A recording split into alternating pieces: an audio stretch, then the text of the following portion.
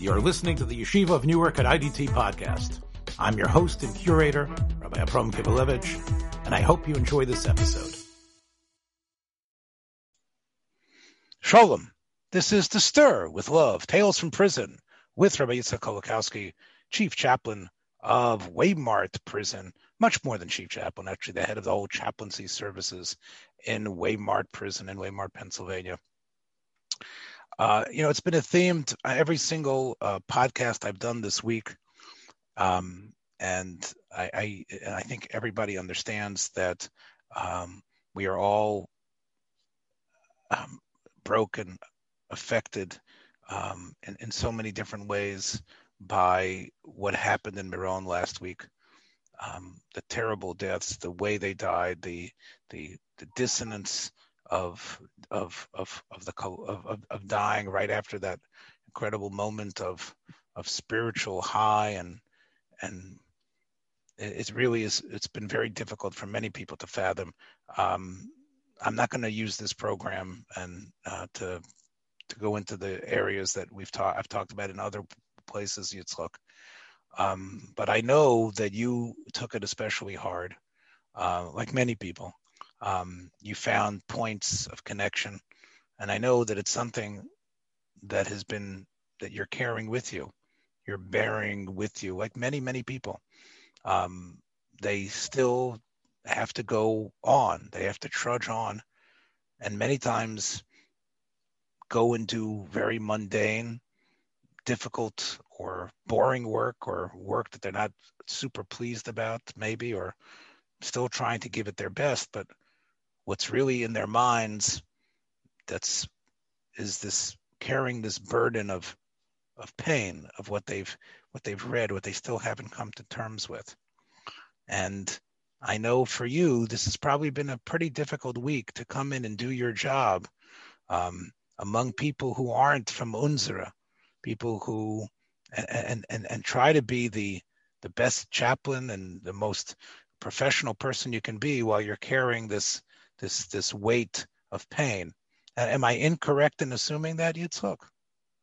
I don't know how cognizant I am, really. I know it's something that's been on my mind. It's something that, but the truth is that the work has really been what's helped me cope. Because it's such a we heard the news just as we were starting Lag Boimer, and I had a simcha this Lag Boimer, making a chalaka upsharing for my son, and it was something, an exciting thing to this is my third son and the first one to be a Lag Boimer chalaka. The other two were in Av, and this was by Lag Boimer, and it was something I very excited about. And we were in Monroe, and my wife and I were there, and my girls came, and some of my girls came, and we heard the news. We weren't even sure exactly what had happened. When the Satmar Rebbe there in Monroe, he was crying. That's how the Seder Halayla was at first. The Rebbe, talked about what had happened and gave his remarks about what had happened, and he said that he found there that Pshat and Bar Yochai Velisa Lukait Boimer Kochim, that these Yidden were like these precious flowers that were being picked, and at such a horrible time. That was how he was crying very bitterly, profusely, and then but then how to balance. He brought how the Magen Avram brings Bekanta Maisa that I know since my youth, about how there was a Gadol Echad who from the Guri Arizal who would say Nachem every day, and he had an oynish for saying it on Lag Boimer. And he said that we point out that we said Tehillim and everything. We pointed out that the Magen Avram is not a Maisa Bichel. If he's telling us something, it's halach l'maisa. It's not just a story to that you tell kids to entertain them. So it's yes. Okay.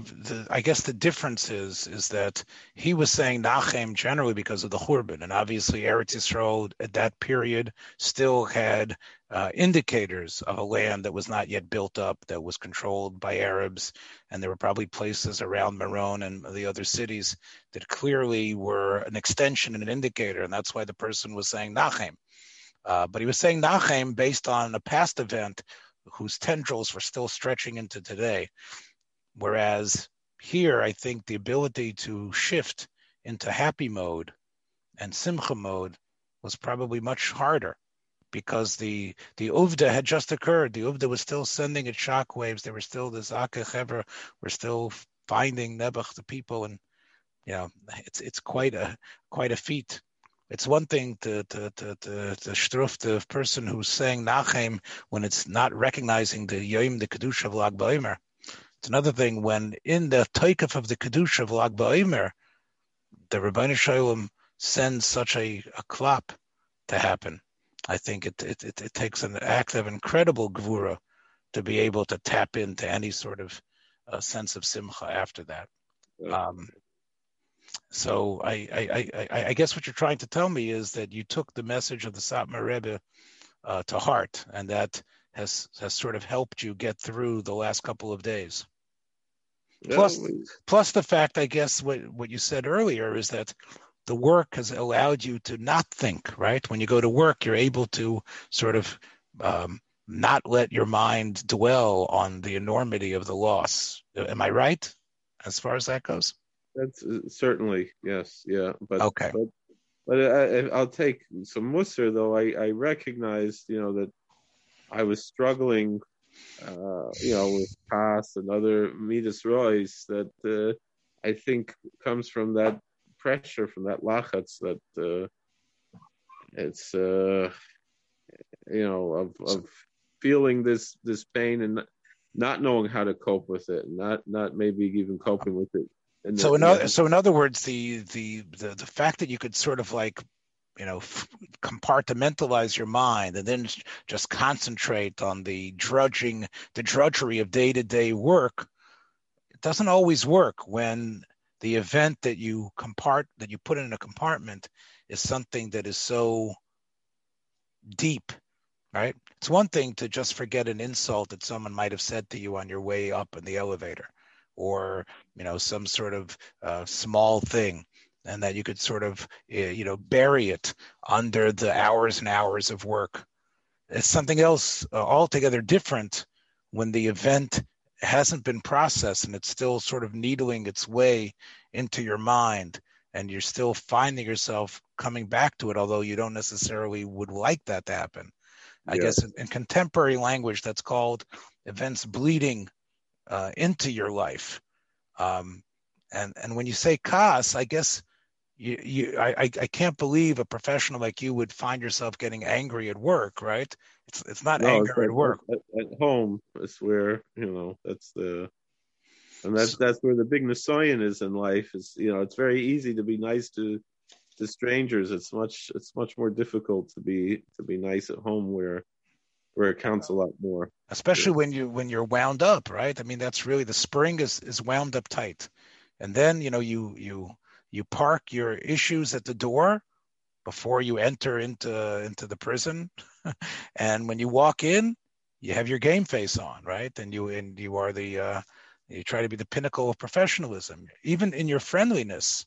It's a different sort of friendliness. You don't let your payas down completely. You have a certain distance and a certain mode, a certain game face that you have to that you work on, and that's what allows it. But when events like this, trauma and pain and frustration and heartbreak are hovering in the background, I'm sure what it's able to do is,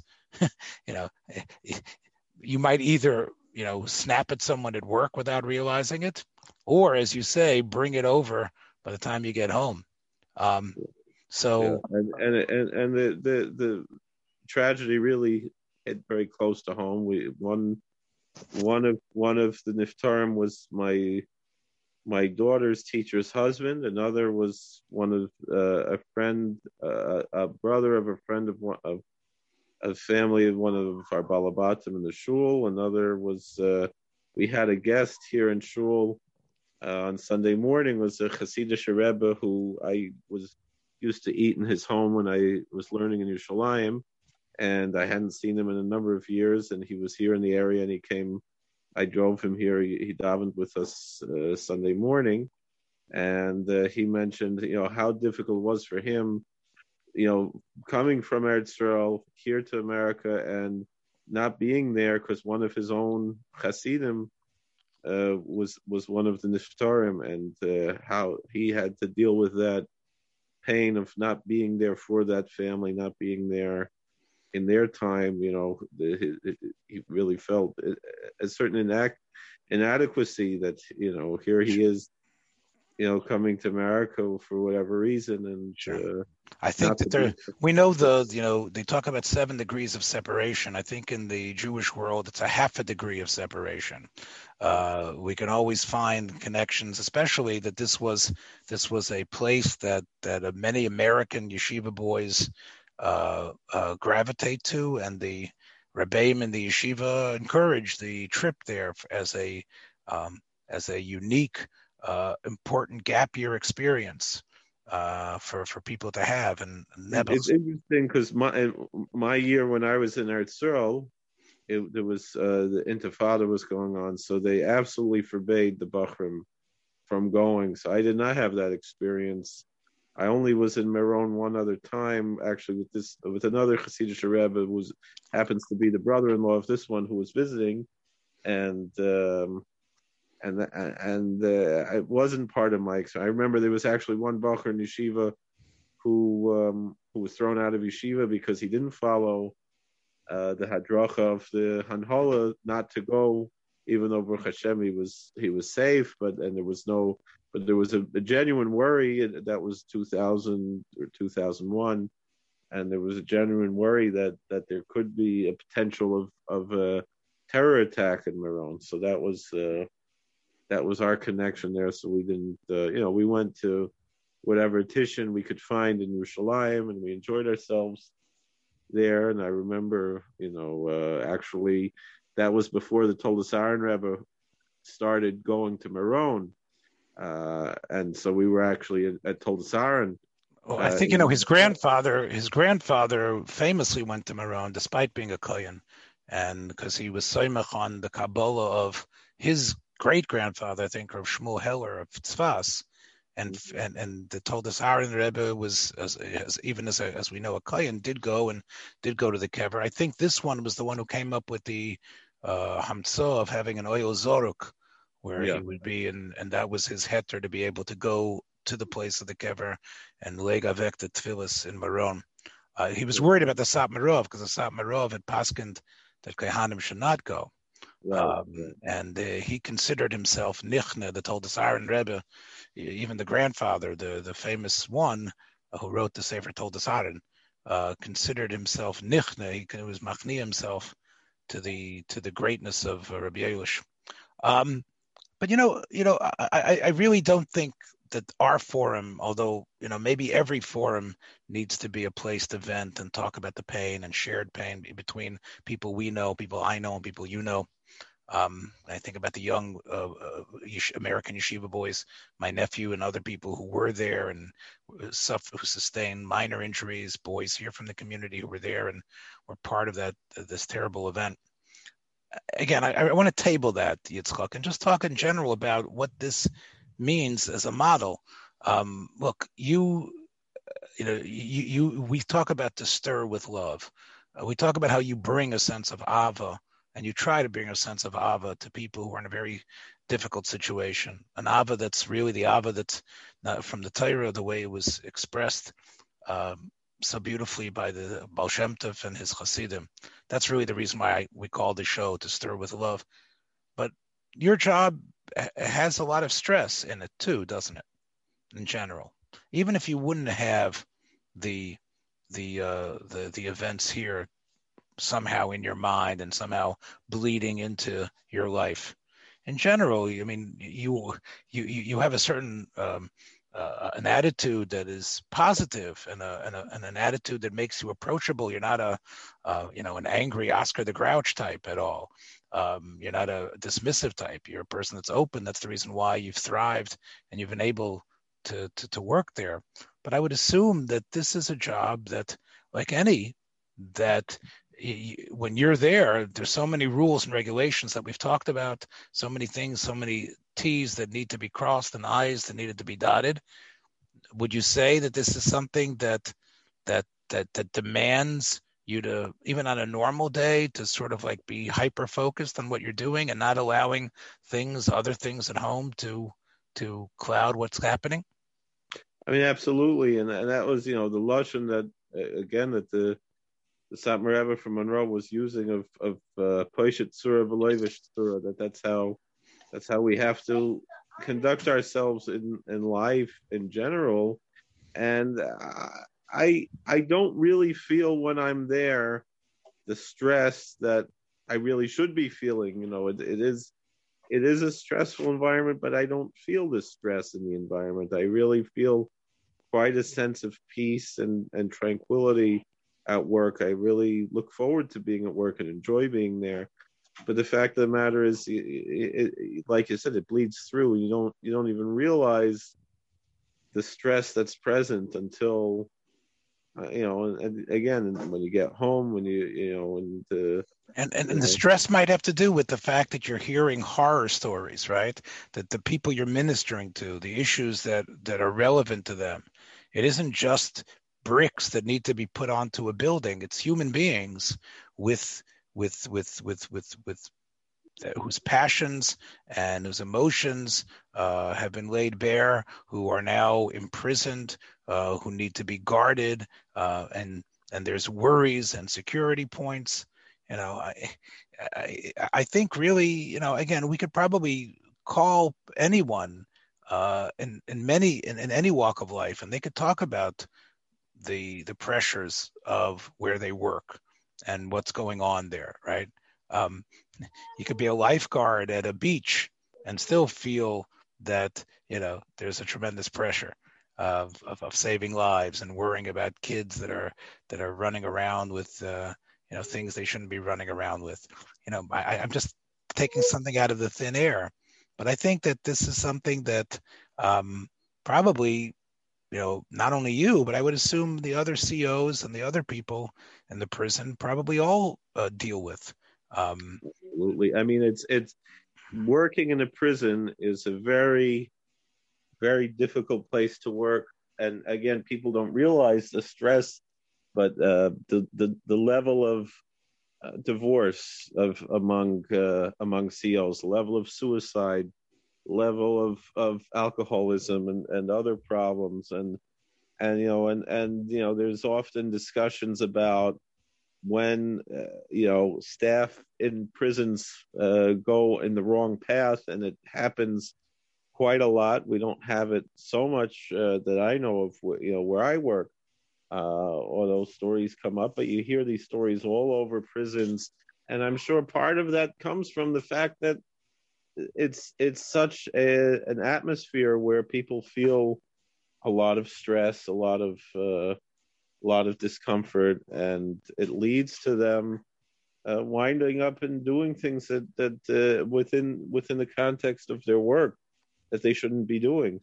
Talking about excesses that we've seen, like displayed, like in movies like Shawshank and others, where the guards are or in brute force or other things where the guards are overly sadistic. Or sadistic. It could be that, or they could, or they're overly friendly.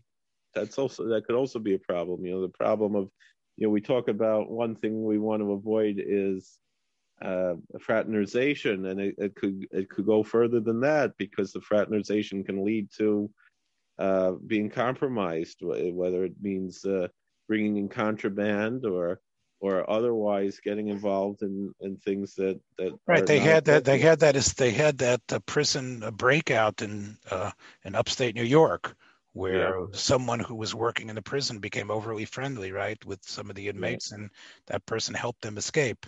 yeah, I yeah, Right. So that was, like you say, in Dannemora, on the Clinton Correction Facility in 2015, the famous escape hmm that occurred there, the dangerous uh, prisoners, and they were, of course, the escapees were helped by prison staff, right? yeah. I believe Two, so. two And staff members. Yeah, and so you're right; these things can definitely happen. I guess part of it is the unreal nature. Like you're going from your Norman Rockwell home with your white picket fence and you know two cars in the yard and the cat, and then you find yourself going to a place that's maximum or minimum security, a place that's guarded, a place where cell phones aren't allowed. It clearly gives someone a type of tension. I wonder if my rebbeim who work in Ner Yisrael High School, where I went to high school, feel the same way. I used to call it. There was a good friend of mine who was in the news.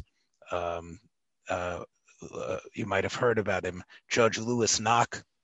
You might have heard of him. He was a circuit judge in the Bronx that wanted to hold Jordan Burnett on with a demand of bail. New York has recently loosened its demands, has actually made it easier, for people to basically be released.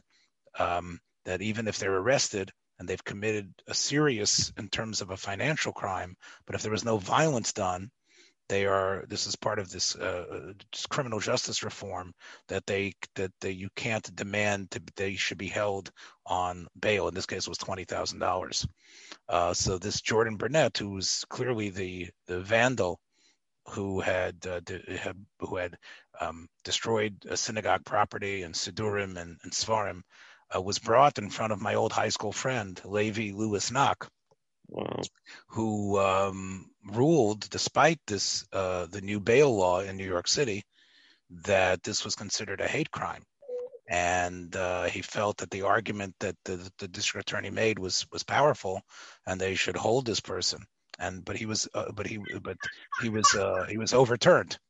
Yeah, I heard about that. Yeah. So this was one of my closest friends. We wrote a great Purim play together in 1976. You would have liked it. It was all about the election. And we came up with this idea called the Rainbow Coalition Party, where the ultimate candidate was called the Ethnic Minority Party, or when we had a rainbow in it, I remember, which was similar to Jesse Jackson's Rainbow Coalition a number of years later. And and the candidate, he probably got it from you. He might have. There were copies of it circulating. Levi Knock and myself wrote this play. The character Levi played the main character, who was the pseudo chassid, who was on the ballot, and he was going to be joined by. We had to find his running mate, and although the Rebbe, I submitted a doctored, censored version of the play to be read. Really, the running mate was a gay person. Was a gay man who was his running mate. He showed up as the Avon lady, and they took him as the running mate. And it looked like possibly that this man was going to win election, and the Olam, the mafia is somehow involved as well. Remember, this was 1976. Godfather was still very popular then, and the mafia was now involved in. They received the word to assassinate this candidate, and they hired the ultimate assassin, played by yours truly, Tony Machete, who was himself a phony, just like the candidate. The candidate was a phony. The assassin was a phony, but somehow they were going to meet in Lubbock, Texas, a city I ended up visiting years later. But I came up with this idea of the Texas Mormons. Your wife would appreciate this, but that this candidate, his name was Shmaravoznik. That was the candidate, which was an old Polish term for the guy that used to sweep out the gutters. That was called the Shmaravoznik. You might have heard that term before. Yes. Yeah. So Fred Shmaravoznik was the candidate, and he and his gay running mate were going to be making a campaign stop in Lubbock, and that's where Tony Machete, that was me, would have to do the assassination. And anyway, be that as it may, it turned out that things did not turn out the way they thought, and Tony ends up not being the assassin, but being, and Fred only gets shot in the rear end, but Tony ends up running away, and he ends up running to a shtibel somewhere in Texas for Shaloshidis. And, we did a pastiche on the Barry Manilow song, I Write the Music. Do you know the Barry Manilow had a song called I Am Music and I Write the Songs. And we had make the whole world sing. So we had a chazan. Fred actually, Levi Nach played the role of the chazan as well. Besides being the candidate, he was the chazan in the in the play in this shtibel where Machete escapes the police because the police are chasing him. And in the shtibel, he was able to sing, I sing them songs that make the whole shul sing. I sing the songs mit Hering und special chrein. Anyway, those were the type of lyrics that we were using. So anyway, so Fred and Levi and I were very, very close friends. We had a lot of fun, writing this play.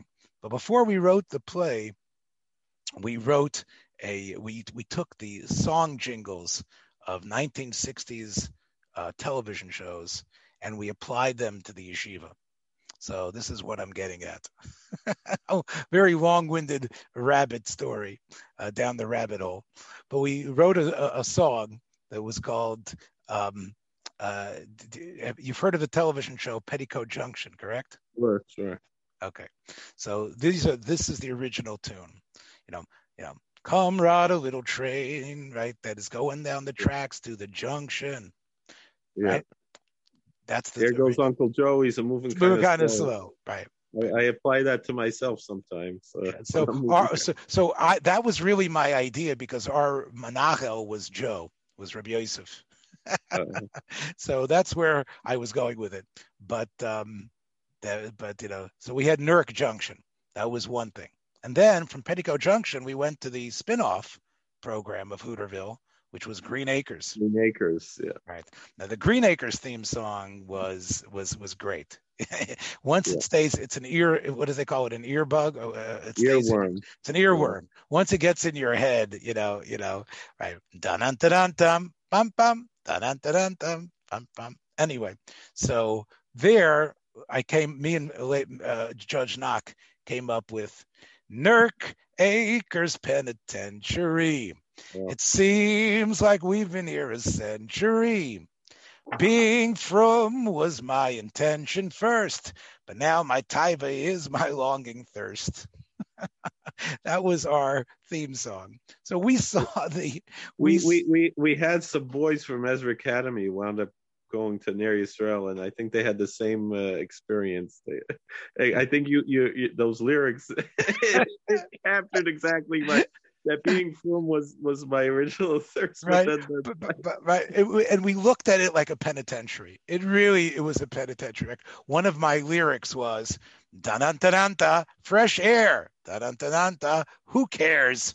Because really, we were stuck out there and we really felt like we were in prison. So I'm wondering really, I guess I should have Rachmanis on my Rebbeim, who we made such a great pastiche of and made fun of. Because it is hard really to go into a place where there's so much discipline demands, and you have to really be the part of that system. And I think that really does bring a lot of pressure because as you say, it's almost Kabbalistically comparable to the idea of the Ribbono Shel Olam's Chesed and Gvura, which we know is an incredible thing to balance. And for us human beings, it's something which, as you said, as we spoke about, it's not always an easy trick to handle, no matter what position you're in. It also to be a Frum Yid and to be surrounded, first of all, by so many issues that go on in the prison. They call it, it's like a soap opera, and we're not talking about necessarily the inmates. We're talking sometimes about the staff and the types of things that go on there. But then also the fact that I'm working in an interfaith or multi-faith setting where I'm actually supervising other religions, and the pressure of that, of having to figure out how do I blab zechayid when I'm mamish working with the Avodah Zarah, every day, and that balance. And for me, even though some people find it controversial, but there's an old minhag to say the Shir Yichud every day, and I found that helped me to reinforce, Emunah and Achdus Habore. So even if you don't say Shir Yichud, it's Tzilenu Mikol Yom, right? Yeah. Mekav Kol Oyev v'Oyev. Right? There's it's a very important tefillah, and obviously you don't want to step on the religion or be insulting in any way, shape, or form to the imams, to the deacon, to the bishop, whoever, the cardinal, whatever people you have working there, and you need to really bone up on your understanding. Before we get to the movies tonight, although I sort of took a left turn on television shows in my Purim play, the famous. By the way, it turns out that the yeshiva was the one who ordered the hit on him. The yeshiva Shavel did not want to have this Shmara Vosnik represent them. That was we had the mashgiach.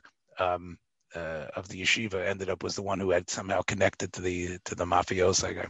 But anyway, the point is, before we get there, let's talk a little bit about if you've discussed what's been bugging you with the other men of faith. Did they offer some words of understanding, realizing that what was going on?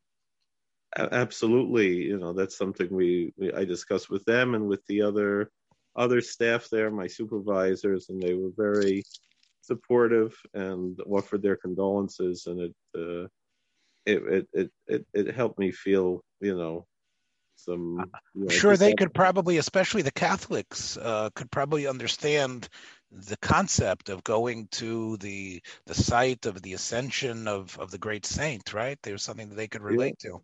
Yeah, and the Catholics and the Russian Orthodox, that's very much, and I tend to believe, because I know there have been a lot of people who have been, questioning this whole Indian and saying, is this the Indian of Avodah Zarah, and are we copying the Catholics? But the truth is, the Catholics copied it from us. The veneration of saints. It's not an Indian of Avodah Zarah. It's an Indian of his chabros to the tzaddikim that we.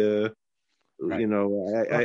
I heard one of the videos we showed to the inmates. It was a Catholic priest describing, they don't pray to they pray to the saints. They don't worship the saints. They venerate them. And the idea that one priest was describing it, he said that he compared it to someone was in a race, like a marathon race. And there was one guy who was a straggler behind in the race, and everyone was cheering him on because they finished the race already, and they were cheering him on to make it.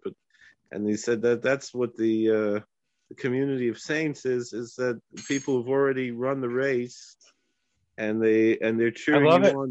I love it. You should also win the race. It's a beautiful mashal. I think we could use it in Yiddishkeit to talk about the tzaddikim in the Olam Emes, that they're cheering on the others. Yeah, that's a beautiful. Doesn't mean that they're Melitz Yosher, that they're whatever it is that we. And although before he was Rebbe, this current Satmar Rebbe in Monroe, I heard he explained in a very beautiful way what's the Indian of. We say such a thing like Schusia Ganaleno, and it was by the Yurtzai of Satmar Rav in Monroe that I remember him describing this. He said, because it doesn't sound so Yiddish to the way we're used to understanding things. Yeah. So he explained like this, and I was very impressed like this. This is something I heard a number of years ago, and I still remember clearly. He said that we know that we talk about Olam Haba, that what kind of a schar is there in Olam Haba when you learn Torah. The schar is that you learn Torah in Olam Haba. You daven. The schar is that you daven in Olam Haba. But what about Chesed? Nobody needs Chesed in Olam Haba. They have everything they need. So he said that's pshat, is that the B'nai Shalom gives the schar for Chesed that was done in this world. He gives to those who have a kesher to the person who did that chesed. The schar is that chesed is done on their behalf as a schar, meaning from Olam Emes they receive. That in that schus of the chesed that they did in this world, there's chesed that's done in this world, and that's schus. And I was very impressed by that idea. You're saying that they see the model of the acts of chesed that person had done continues to inspire others to do acts of chesed. Not only that, but I'm saying that the B'nai Shalom gives supernaturally chesedim to the people who. That's the schar that for the chesed that was done in this world, is that as someone has a kesher to that person, they receive good things in their life. They receive whatever segulas and everything that we talk about in the schus of that chesed. Yeah, that's stretching things a little bit, but I hear. I would say that it's the same idea that of learning Torah in Olam Haba or anything else, Right, but Torah is sort of like, again, that's sort of like dveikus to the mind of God, which is sort of what the tainug of Gan Eden is sort of like the battery is being plugged in there for the eventual return back to the goof. But I would say, clearly, this is something that I'm sure I'm happy your co-workers were able to find some affinity, and that probably means something. And I know Yitzchak, like I've said this before on this program, that your history and where you came from and what you've been exposed to and things you've seen, including movies and stuff, has actually helped you be able to handle the situation you're in. It doesn't necessarily eliminate the stress, but I think it gives you the tools that allow you to be a person looking the way you do, but still gaining the respect and the camaraderie which is necessary for the deacon at work. He said he had heard about this on the news, and he said he wasn't familiar with this Jewish holiday because we get the memos for all the holidays, for all the religions, and so I explained it to him as it's a saint's day, it's a pilgrimage day, pretty much along those same lines of a feast of a saint, and it's really something that he could definitely relate to from his faith, and it's I understand. I talk about shooting fish in a barrel. I think this is part of the human condition, and I think films and television shows try to give us a mirror of what it's like to be a person and to relate. And I think all of us, including myself, have to know how to be professional as a professional teacher or even a professional podcaster in many ways, although our listeners might think that I actually bring all my baggage into things. But even that, as you know, is something that's measured. I guess the film that really means something to me, and I really think embodies this tension, is Sidney Lumet's The Pawnbroker, where you have Rod Steiger, who is probably trying to do his job and trying to do it as expertly as possible, and yet because he has been a concentration camp survivor and whose wife was molested, was ravaged and raped and killed. He cannot forget, and although he seems to try, and the whole film is really about how the past trauma bleeds into his here and now, and how similar things are, and how he's a pawnbroker I think in Harlem, and he deals with a dark-skinned Puerto Rican boy who is wants to learn from him, and of course he also has to deal with an African American crime boss who wants him to be able to be a place to launder stolen goods, and dealing with all these issues that really causes him to implode is that he has not made shalom at all with what has occurred in the Holocaust. Have you seen the film? No. The character's name is Nazarman, which many people have seen as a reference to Jesus. Nazarman as a person, as like a Nazarene, a Nazir, and again, there is some objectionable sections of the film. It was one of the first films that actually pushed the code off, and it has to do with where a woman tries to seduce him in order to get him to to do something, to some sort of favor, which of course just brings back to him the terrible events that had occurred in the concentration camps. And I think that again, it's an extreme version of the idea of recognizing that trauma is with us, and the idea of shutting things out is unhealthy.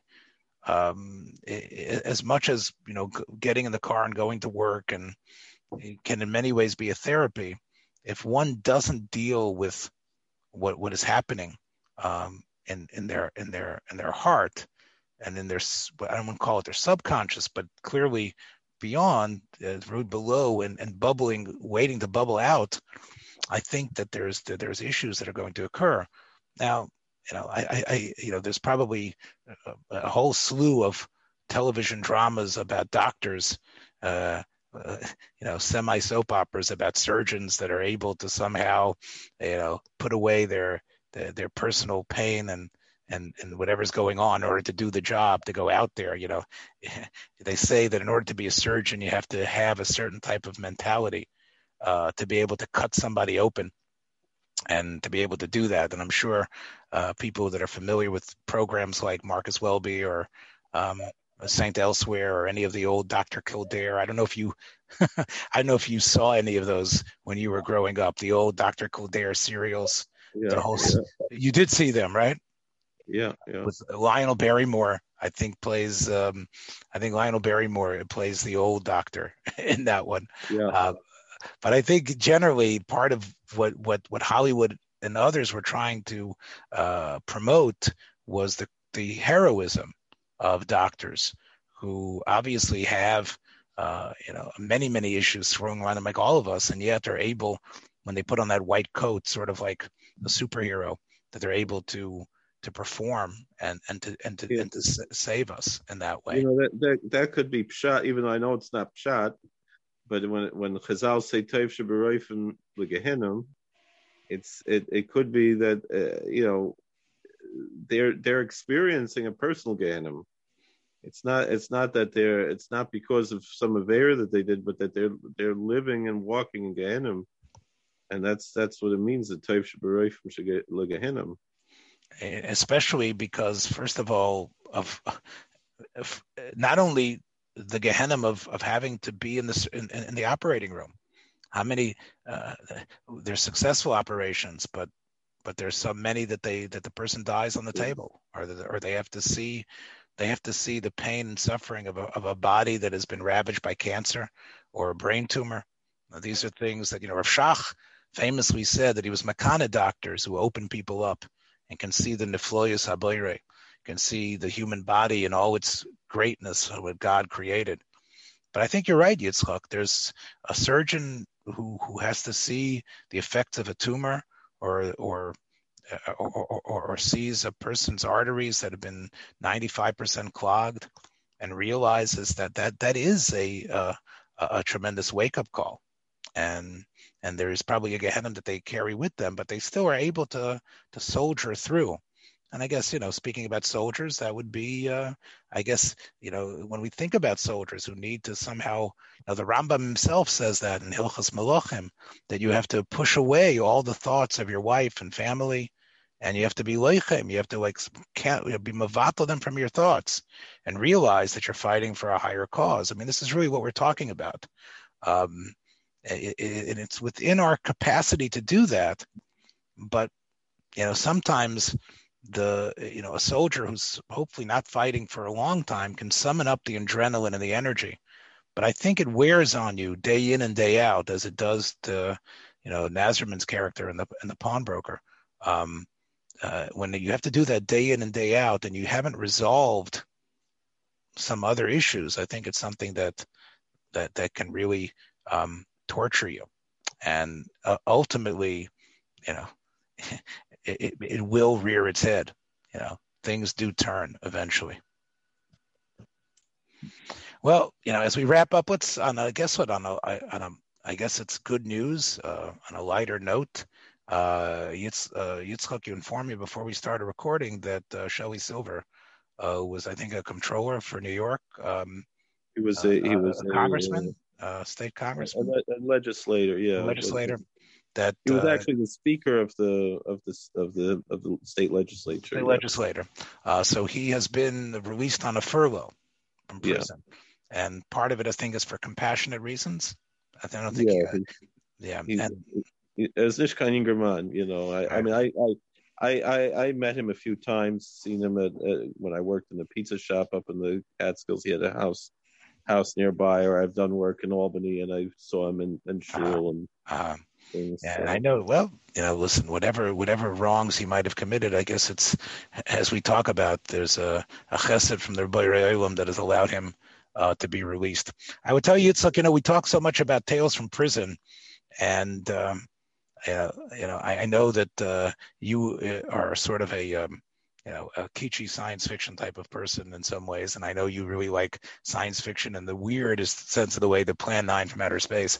But I think that you should probably take advantage of The Prisoner, which is a film about, which is was an epic, a 13 episode series created by Patrick McGowan, who got sick of his early 1960s program called Danger Man.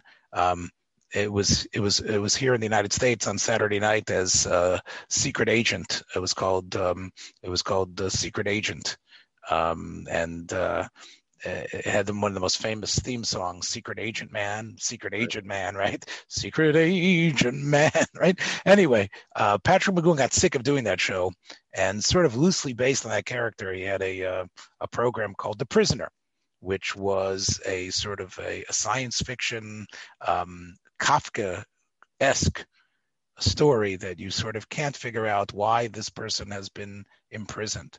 He had been obviously some sort of working for the British Secret Service or something, and then he ends up on some sort of island somewhere, and he refuses to be a number. He refuses. He's a human being, and they only refer to him as number 6, and he has many attempts to escape, and every single episode is really very much an existential metaphor, of a person trying to discover himself and finding so much of society working down on him as he struggles to keep his real identity and to figure out what it is. So I would say that as somebody who works in a prison, you've got to see The Prisoner. I'm saying it sounds like a perfect metaphor for the Klal Yisrael, for being a Yid, in Galus and not forgetting who you are, and right. Tonight is Chaf Gimel Iyar, which was a fast day to remember Kedoshim who were massacred during the Crusades, and it was practiced for centuries in Worms and other parts of Germany. Old Ashkenaz, it was forgotten, but it was a Tainus Tziver that was very, very seriously. It's part of really the history of the Avelis of Sfiras HaOmer. Is connected very much to particularly to Chaf Gimel Iyar being a day of mourning and perhaps there's some kesher to. I agree. You're right to the Kedoshim. I'm not ready to call these people Kedoshim. I don't think that term is necessarily ready. I know you might have a little bit of a different opinion, but clearly, I'll keep my mouth shut about that. But clearly, these are.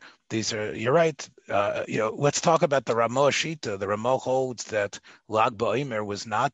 They didn't stop dying on Lag BaOmer because Lefi the Shitas Ramah, they died throughout. The Talmid Rabbi Akiva died throughout, but they just didn't die on days that you don't say Tachnun.